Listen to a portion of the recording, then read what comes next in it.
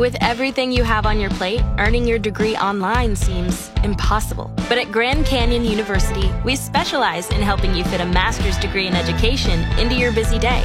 Your graduation team, led by your own GCU counselor, provides you with the personal support you need to succeed. Achieve your goals with a plan and team behind you. Find your purpose at Grand Canyon University. Visit gcu.edu.